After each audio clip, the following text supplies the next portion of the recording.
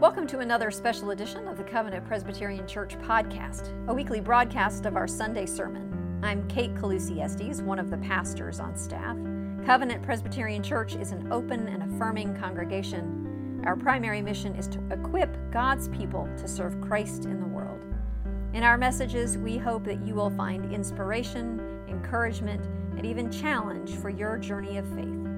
We invite you to listen with us now.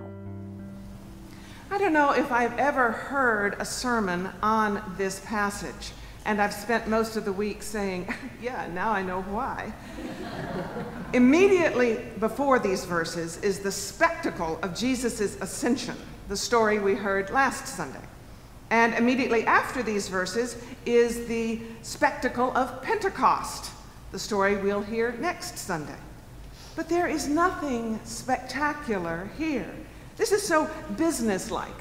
Succession planning, leadership selection, organizational transition, which of course is why I'm preaching on it. It's a somewhat drab passage related to the exciting situation we are in during this time of transition for Covenant Presbyterian. And when you hold this text alongside today's other passage, you get a much less drab view of the Christian church's beginning and how that beginning illuminates the new beginning that we are stepping into as Covenant seeks its next pastor and as the pandemic recedes. What is our best way forward? Well, first, this drab passage. When I started working on it, reviewing its vocabulary, analyzing its context, studying it, staring at it, the first voice I heard was that of a droll British gentleman who was married to one of my college professors. The professor and I were working on a project together, and so I got a message from her saying that she needed to talk to me about something before Monday's class, so could I please call her at home over the weekend? Well, unchurched as I was, I called her on Sunday morning, not knowing that she was a churchgoer.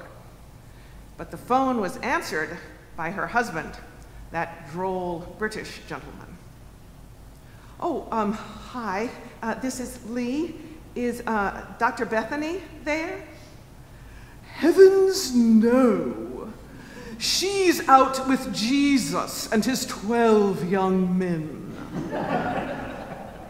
Even the unchurched Brits know that there are supposed to be 12 disciples. 12 is a major biblical number. Jesus was deliberate in lining up 12 disciples. It's often presented as a reconstituting of the 12 tribes of Israel, making it one of Jesus' strong connections with his Jewish heritage. So, after Judas leaves the fold, it's not surprising that the remaining 11 reflexively conclude that they must identify a person to fill the vacancy among Jesus' 12 young men. There is a lot to commend in their process. The disciples don't rush, yet they are prompt in taking action. Their communication is top-notch, succinctly recapping how they got to where they are before publicly laying out their next steps. Their transparency is to be commended, and they solicit input from all the stakeholders. Best of all, they wrap the whole process in prayer, noting the Holy Spirit's actions in the past and praying for guidance in the present. It's all done so decently and in order that they are downright Presbyterian. There's a lot to commend. But there's one huge problem. If you're attending online, this is your big chance. Feel free to put in the comments what you find so glaringly wrong in this process. Basically, it disregards fully half of the potential disciples. Peter stands up there and matter-of-factly says, so one of the men who accompanied us, etc., must become a witness with us to Jesus' resurrection. Hang on. Who was it who was the first witness to Jesus' resurrection? To whom did the risen Lord choose to first appear so that they could witness to his resurrection? I know, it was a woman. Depending on which biblical account you read, it was either one woman or multiple women, but in all four Gospels, the first witness to Jesus' resurrection is female. As your female pastor, I felt called upon to note that. Additionally, the verse that directly precedes today's text specifies that the core group of followers who were praying together in the wake of Jesus' ascension include male disciples together with certain women, including Mary, the mother of Jesus. And yet, in this time of transition, this unique moment so ripe for new vision, Peter stays stuck in the way it's always been.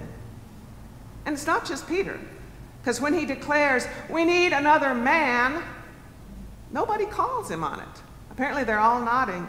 Yeah, we've always had 12 men, so we better get another man. Never mind that it was a man who just betrayed the Son of God. I may need to pause here and note that I have 3 wonderful brothers and 2 wonderful sons and a wonderful husband, and I had a wonderful dad too. So I am blessed to live a life shaped by men, every one of whom would stand with me to point out that this text is proof of how the way it's always been is not necessarily the best way forward. With that in mind, let's look at today's other text, the not drab text that Sally read.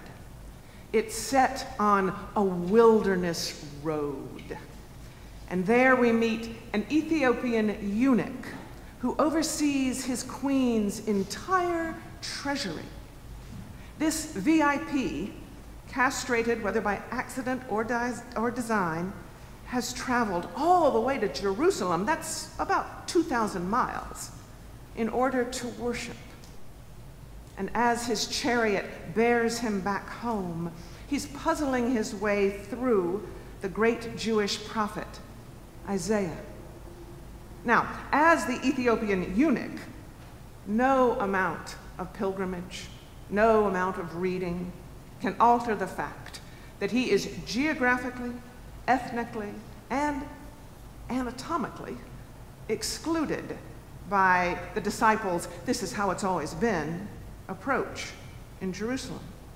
And yet, the Holy Spirit, who is always at home on a wilderness road, the Holy Spirit inspires Philip to share the faith with this otherwise excluded traveler, and then to dare unprecedented openness and flexibility and innovative inclusivity that Peter's "this is how it's always been" club could never have imagined. And thus, with the ad hoc baptism of an Ethiopian eunuch somewhere along a wilderness road, the generative growth of the Christian church begins.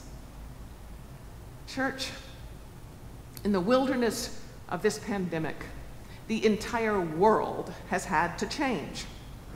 Among countless other transformations, congregations that barely had a website have found themselves suddenly broadcasting worship services. And pastors whose aversion to a camera borders on phobia have found themselves being televangelists. Our denomination, which jokes about being the frozen chosen, has been dynamic and creative, nimble and innovative. So with all of that practice freshly in us, instead of caving in to drab old patterns, we know we are capable of better than the way it's always been. We are capable of living into all that God created us to be. We are capable of Spirit-led change.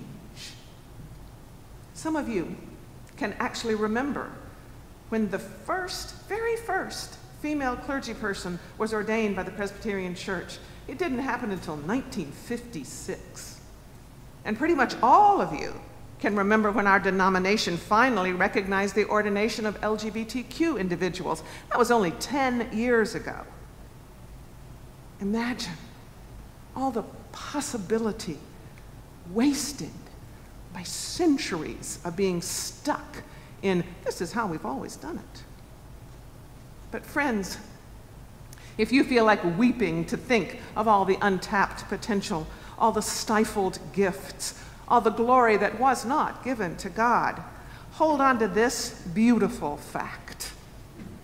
Covenant Presbyterian Church knew better. This congregation ordained LGBTQ elders before our denomination officially allowed it. Thank you. That makes me hopeful that whenever we catch ourselves on the verge of saying, this is how it's always been, we'll stop and carefully assess the value of whatever bit of tradition that is. 12 men was the way it had always been, but at what cost did Peter stick with that old habit? Again, there's nothing wrong with male leadership.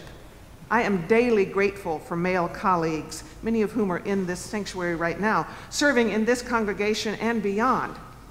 And you know, this Matthias, whom they discerned as Judas's replacement, he may have been a really great guy, though I can't resist noting that this is the only time in the entire Bible that he is mentioned. There's just so much more possibility with Philip and the Ethiopian eunuch out there with the Holy Spirit on the wilderness road. That is what launched the future of the church that we now gather in. The eunuch's faith and curiosity, along with Philip's spirit-led communication and innovation, that nudged them into the future. Maybe neither of them lived to see the explosion of Christianity outside the confines of Israel, but their openness to a future beyond the confines of how it's always been earned them a place beyond the drab. Deanna Rosa and Sally will now update us on their journeys to follow God's call. Like mine, their voices would have been totally excluded from the gotta be 12 men model. So these two seminarians represent the glorious possibilities that we cut ourselves off from when we cling to the way it's always been. As we challenge ourselves to get unstuck from unhelpful traditions, I invite you to hear Sally and Deanna Rosa as valued members of this congregation and also as reminders of the endless, glorious possibilities available when we loosen our grip on the past and dare to travel that wilderness road that leads to God's future. Friends, thank you for listening to the Covenant Presbyterian Church podcast. And please visit our website, covpresatl.org, for more information, as well as our full archive of recorded services, to learn more about us and to get in touch with us. We wish you well in these times of upheaval. Grace and peace to you.